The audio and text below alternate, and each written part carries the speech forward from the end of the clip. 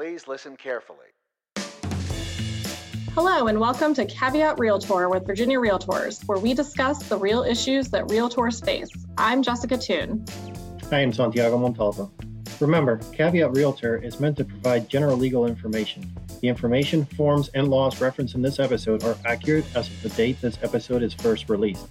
Nothing we discuss should be considered as legal representation or legal advice. Hey, Santiago. How you doing, Jessica? I'm doing great. How are you? I am fine. Awesome. Well, we're still talking about new laws, so let's get into it, right? We've got lots of resources available for you guys that highlight the key new laws that will impact you and your business. As always, there's lots of changes and additions, so this will be our second and final episode in our podcast series, letting you know about new laws. We know that people learn differently, and some of you may have reviewed those other resources a while ago. We wanted to go over some of the highlights now that we're closer to that magic date of July the 1st. Oh, the magical date, July 1st. This is going to be a high-level summary of some of the key bills impacting realtors.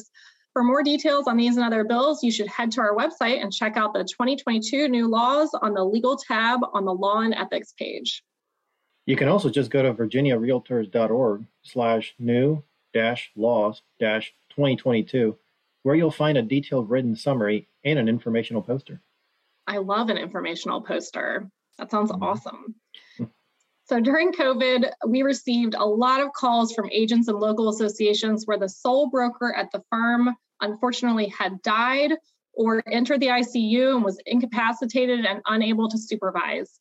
There was a lot of confusion over the status of the firm and agents, as well as what happened to pending transactions.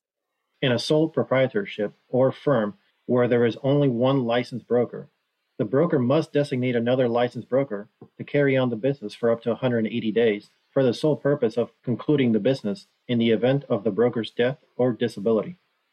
And that designation must be made at the time the broker applies for licensure or renewal.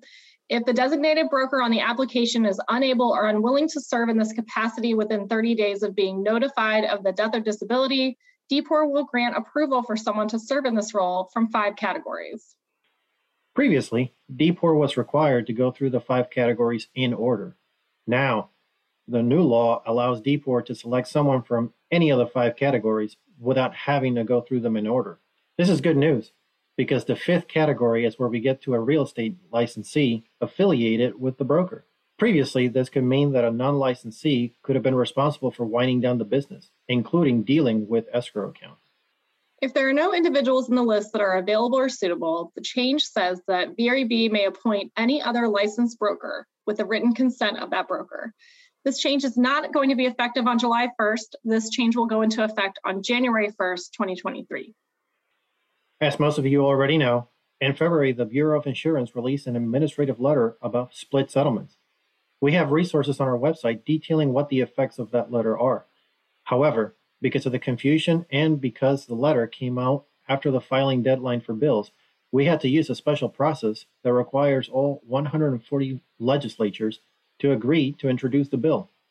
Yeah, and that is a difficult process, but even though it's so difficult, we were able to get the necessary 140 votes and have the bill introduced, even with the agreement from the Bureau of Insurance.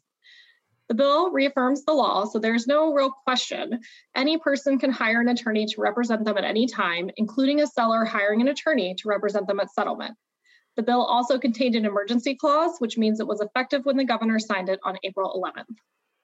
The next bill requires the DMV to provide information for a manufactured home to a bona fide prospective purchaser or homeowner of a manufactured home, real estate agent, title insurer, settlement agent, attorney, manufactured home dealer, manufactured home broker, or loan officer after filling out a form and paying a fee.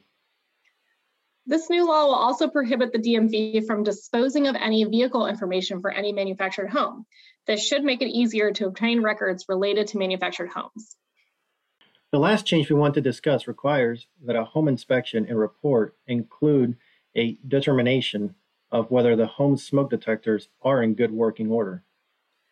Currently, home inspectors are only required to note the presence or absence of smoke detectors. The Board for Asbestos, Lead, and Home Inspectors must update the regulations to define what, quote, good working order means. Finally, the last bill that we'll mention addresses compensation for individuals who act as a mortgage broker and a real estate licensee in the same transaction. If a mortgage broker negotiates, places, or finds a mortgage loan and acts as a real estate person in the same transaction that they secure the loan, they must provide written disclosure.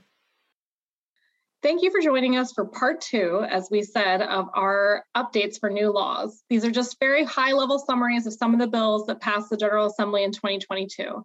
We encourage you to visit our website to see the resources that we have, including a more detailed summary of these and other bills. Caveat Realtor is a weekly podcast with episodes released every Tuesday. Our podcast is available for streaming through iTunes, Stitcher, Spotify, and Google Play. Subscribe to our podcast to get automatic updates when we have new episodes, and please rate us. Remember, members of Virginia Realtors have access to our legal hotline, where we can provide you with legal information. You can access the legal hotline on the Virginia Realtors website under the Legal tab on the Law and Ethics section. Make sure you're logged in to see this page. Although the members of this podcast are attorneys, the legal information in this program is not a substitute for personalized legal advice from an attorney licensed to practice in your jurisdiction. The information provided by Virginia Realtors is general reference work as a public service and does not constitute solicitation or provision of legal advice. We provide this general legal information on an as-is basis. We make no warranties and disclaim liability for damages resulting from its use. Legal advice must be tailored to the specific circumstances of each case, and laws are constantly changing. The information provided in this program should not be used as the substitute for the advice of competent counsel. This has been a production of Virginia Realtors, copyright 2022. This podcast features the song Please Listen Carefully by Jahzzar, available under a Creative Commons Attribution Share Alike license.